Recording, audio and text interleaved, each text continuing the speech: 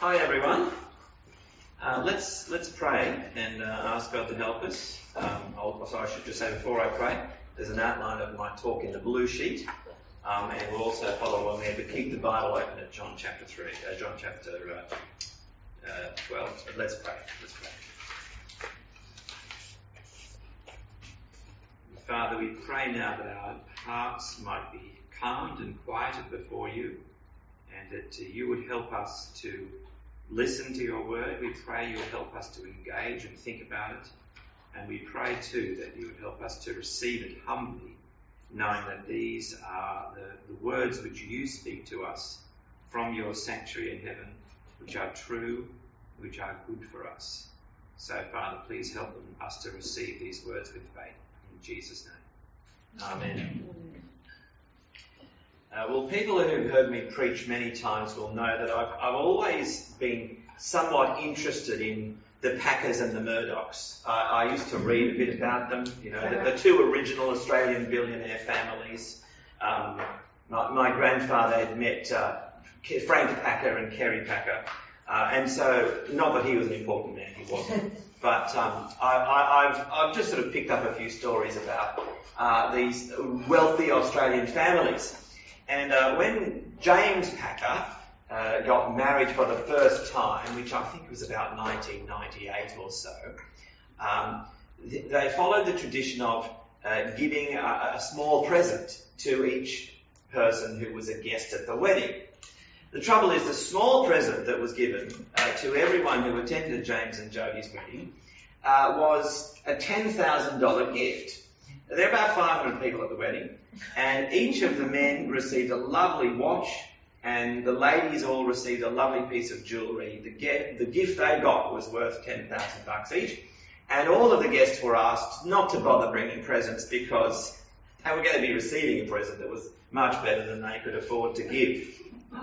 Now, when Catherine and I got married a couple of years later, we also followed that tradition and gave a small gift to those who everybody got a small cardboard box with some sugared almonds on it. And it was lovely.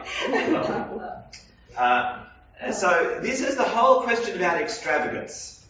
And it's an interesting ethical question, isn't it? Extravagance raises interesting ethical questions. When there's an act of public celebration like the New Year's Eve fireworks, the question is, well, should we as a community be spending $25 million on something which is over quite briefly, when you could do a lot with that money, right? I don't necessarily think it's a wrong thing to do, but it's a question that needs to be asked. There's been questions recently about whether we should have spent money lighting up the Opera House for this or that occasion, and I think we didn't do it for the King's coronation. Do we spend money on having a public celebration like the Commonwealth Games? And that's been a whole debate just recently. When is extravagance appropriate is the kind of ethical question we're grappling with. And this is the question that was prompted by a memorable act of devotion which was performed on Jesus a few days before his death. So we've seen in recent weeks, as we've been through John's Gospel, that the closer Jesus got to Jerusalem, the more danger he was in, because Jerusalem was where his opponents were centred.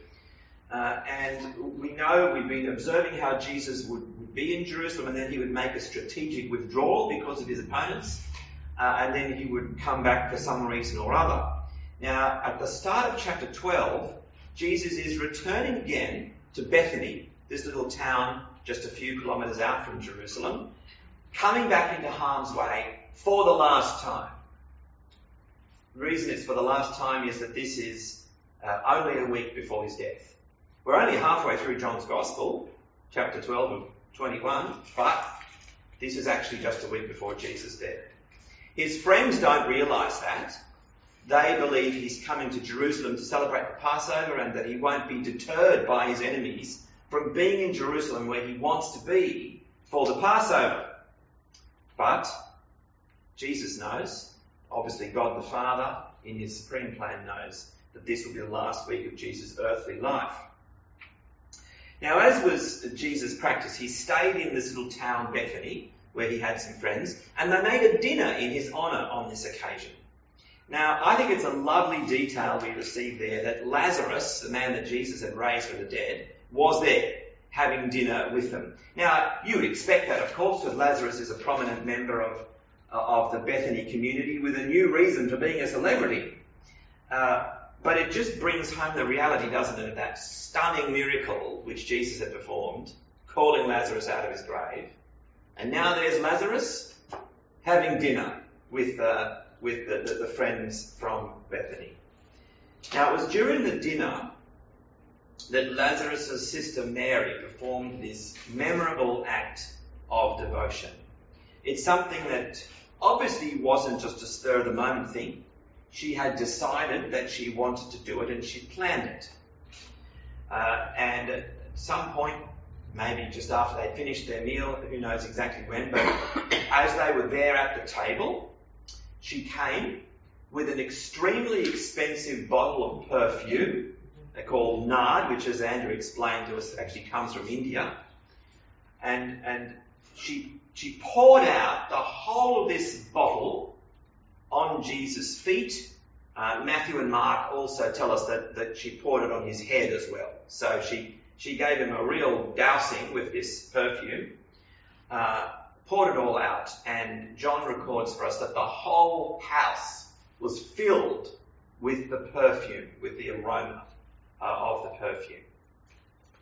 It's an extravagant gesture of devotion. It used up all the perfume in one go.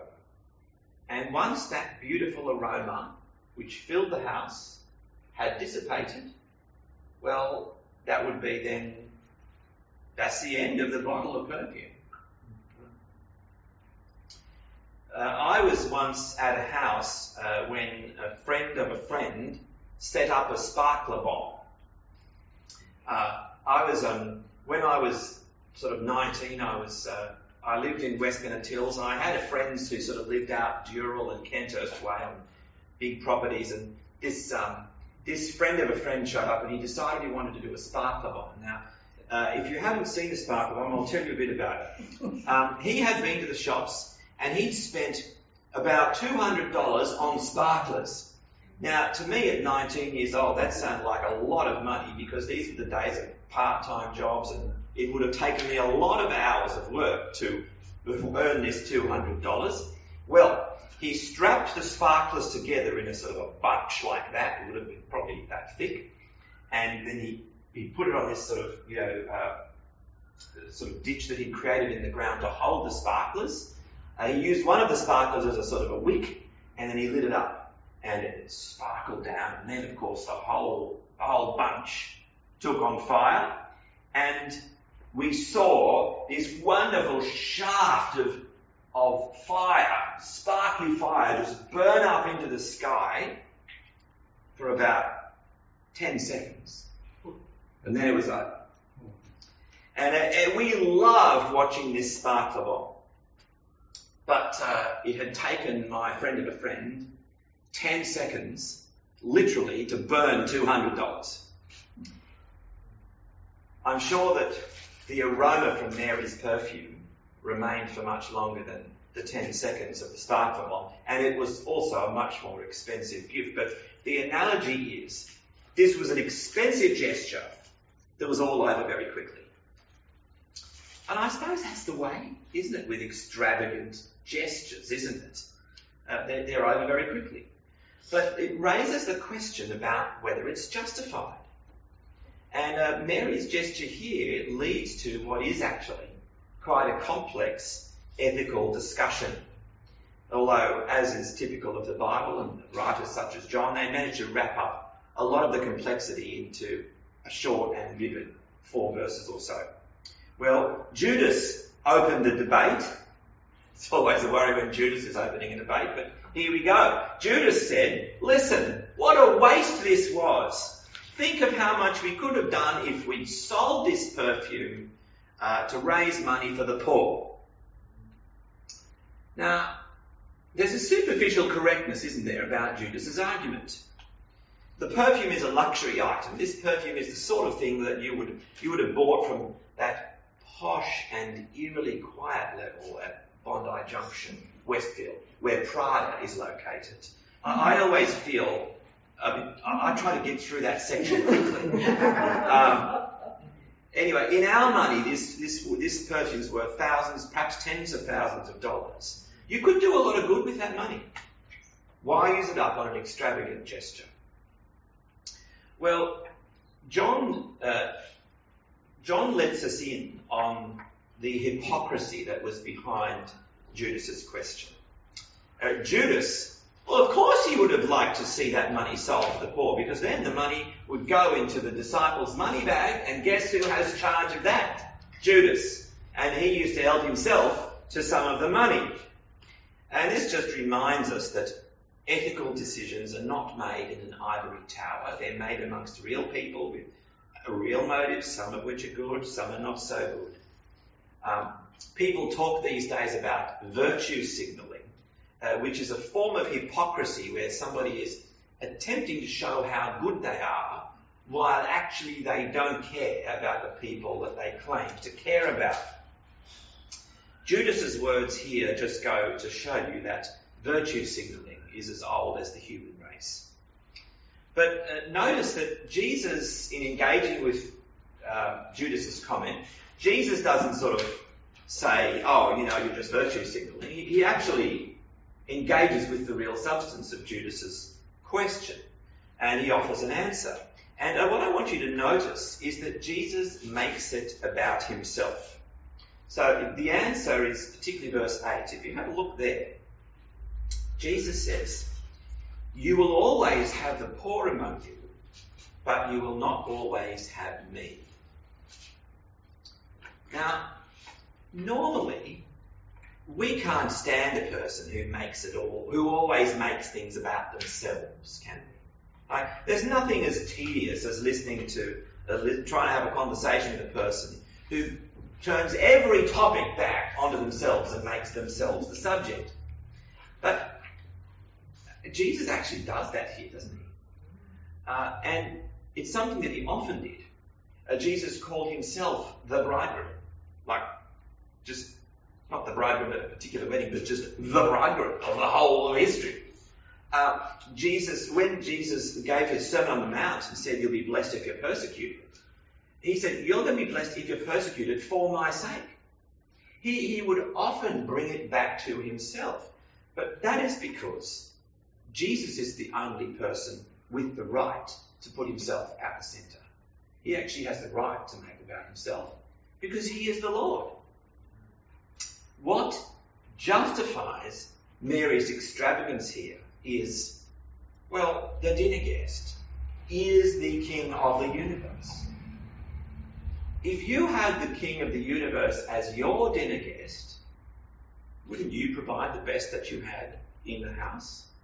Wouldn't you, if you happened to have a bottle of perfume that was perhaps a family heirloom, wouldn't you crack it open for him? And in a sense, Jesus is even more than just the creator of the universe to Mary that day, because he's the King of the universe who has also stooped down and reached out to Mary to be her friend. He's her friend, as he is to the whole of Lazarus' household. Now, if you're a Christian, then the King of the universe has stooped down to you and said, "I'm going to make you my friend." Now, if that's your situation, don't you want to do something to show Jesus your devotion? If we don't feel an overwhelming sense of gratitude that drives us to devotion to the Lord Jesus, well, what's wrong with us? And this is not even to mention that this is only a week before Jesus is going to die to save the world. So, this is the 3 years that the creator of the universe is there in public ministry, present on earth, right? And then not only that, but this is the week that he will die to save the world. It's the most significant time. I don't think, and I never have thought that Mary realised Jesus was going to die. I don't think that she did this consciously, anointing him because he was to be buried. It's possible that Mary was given some prophetic knowledge of Jesus' coming death and that's why she anointed him like this. It's possible. I've tended to think that she simply wanted to do this for Jesus, and that Jesus then interpreted it as a preparation for his burial. Either way, what Jesus goes on to say here is that Mary has done this to anoint him for burial. Because he's the creator, he's the king, he's the saviour, and he is to die this week for the sins of the world.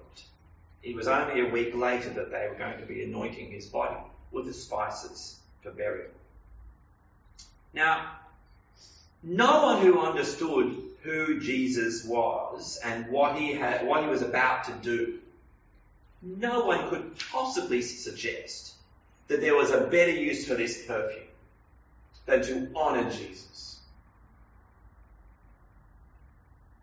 It's funny, people think about Jesus' teaching as the basis for our ethics, and it is.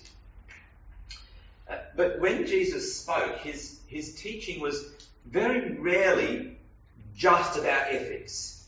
Very rarely would Jesus ever speak just in terms of, well, here's a list of instructions. You should be compassionate. You should tell the truth.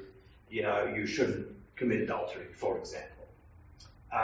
He didn't teach that way. Generally, his teaching always had to do with his own identity. And often it had to do with his own impending death as well. Jesus expected the worship and the devotion and the adoration that was due to him as the Son of God and as the Saviour.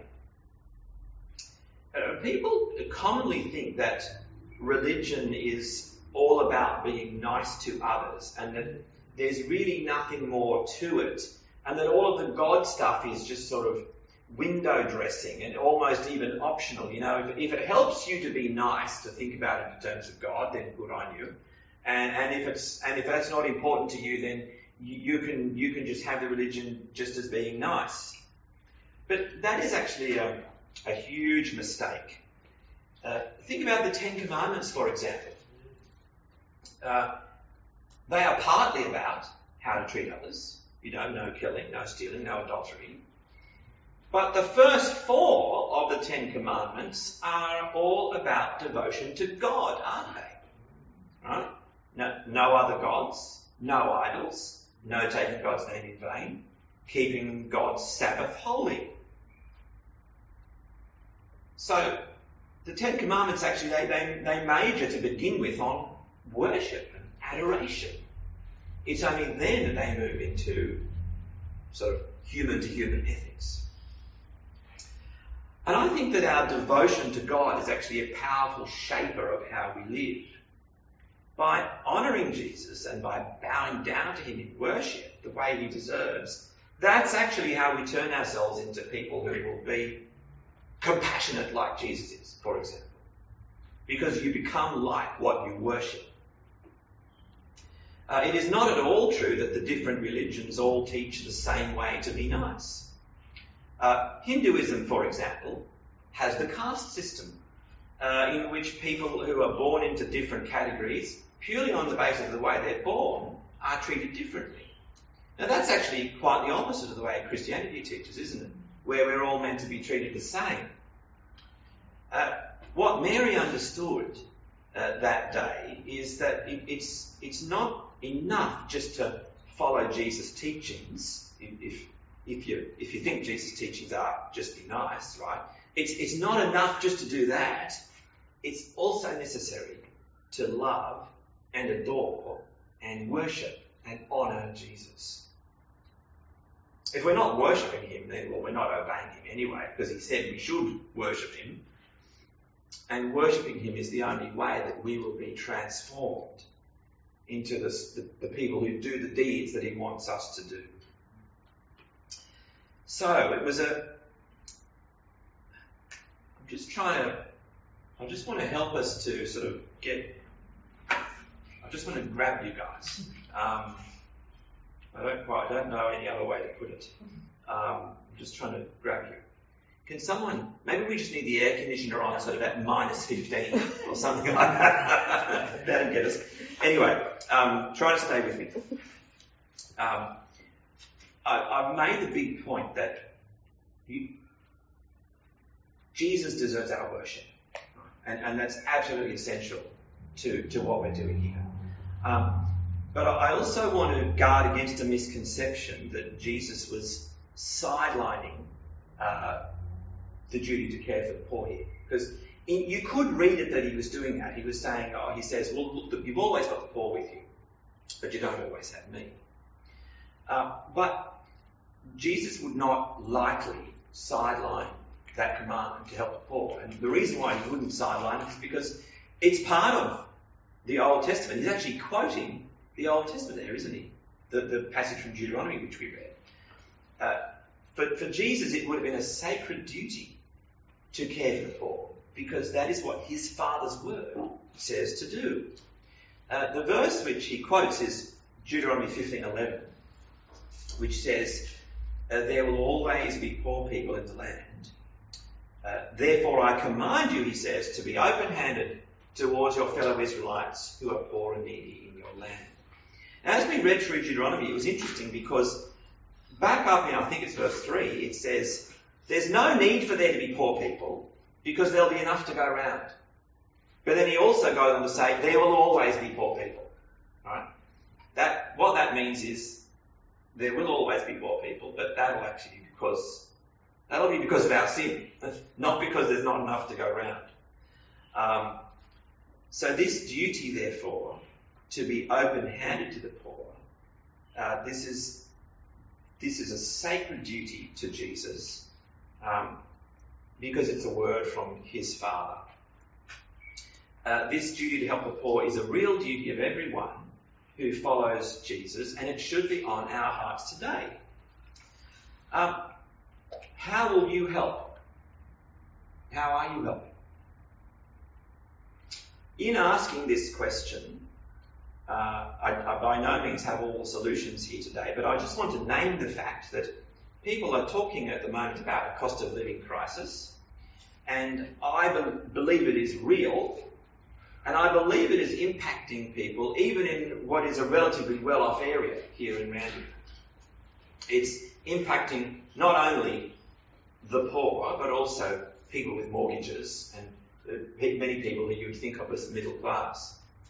How can we help? Well, in preparing for this sermon, I have not thought of how to solve the crisis. But I want to say this. The more people that we know in real situations, the better we might know how we can help.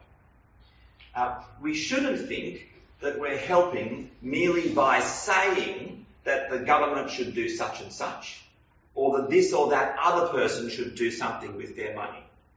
In fact, that's precisely what Judas said, isn't it? That, you should have done something different with your money. Right? Giving to a charity like Anglicare or St. Vinny's is a good thing to do, though it doesn't usually lead to relationship with the person that you're helping. Helping a person in relationship is the best sort of help. So I'm really encouraging us to try to know the people around us, and that might give us some insight into how people can be helped. As a small thing, like this is a small thing, but we have an opportunity through the school to help. The Presbyterian Church contacted the school and said, look, are there some needy people in the school community whom we could send a hamper to? And the school came back and they gave him 4 names. And, actually, I don't think they've given them the names, but they've said there's 4 people that we could help if you pass the hampers on to us. Now, at St. Jude's, we've decided I would like to put a grocery voucher into each one of those hampers to the value of at least $100.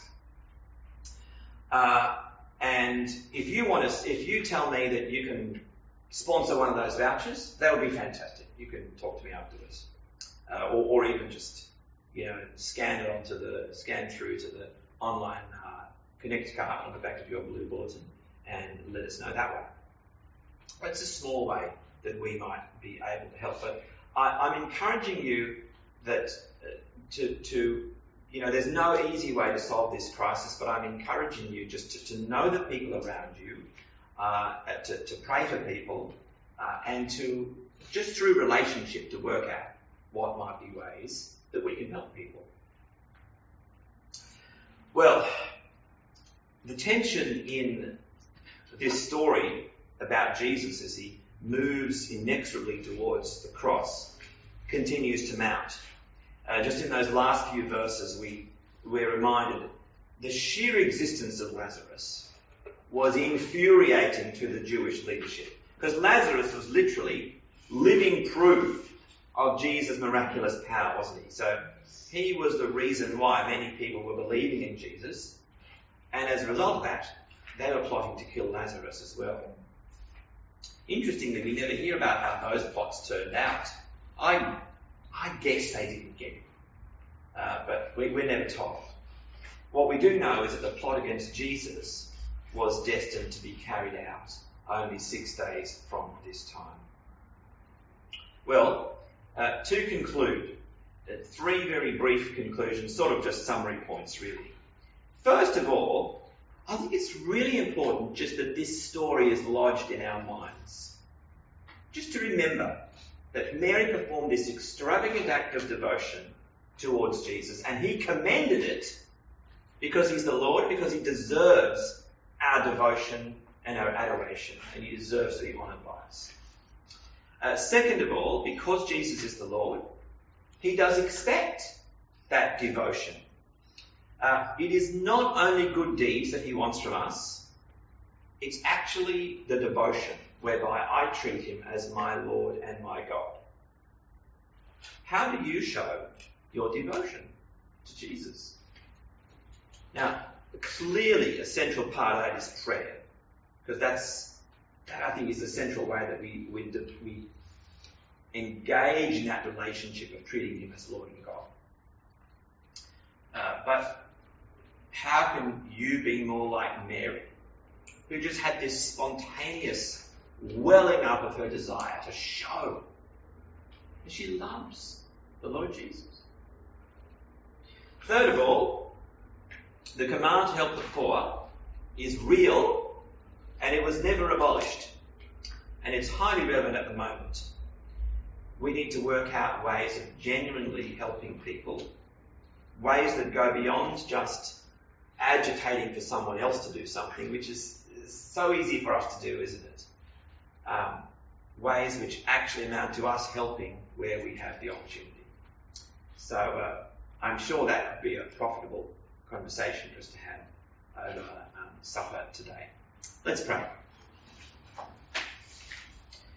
Heavenly Father, we are in awe and so aware of the inadequacy of our efforts, the inadequacy of our devotion to you and our honouring and worshipping of you, and also the not enough, the fact that it's what we do for the poor or what we share is so much less than it could be.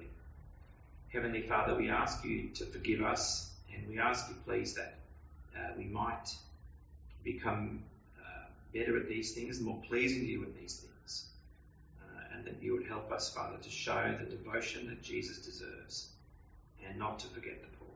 And we pray in Jesus' name. Amen.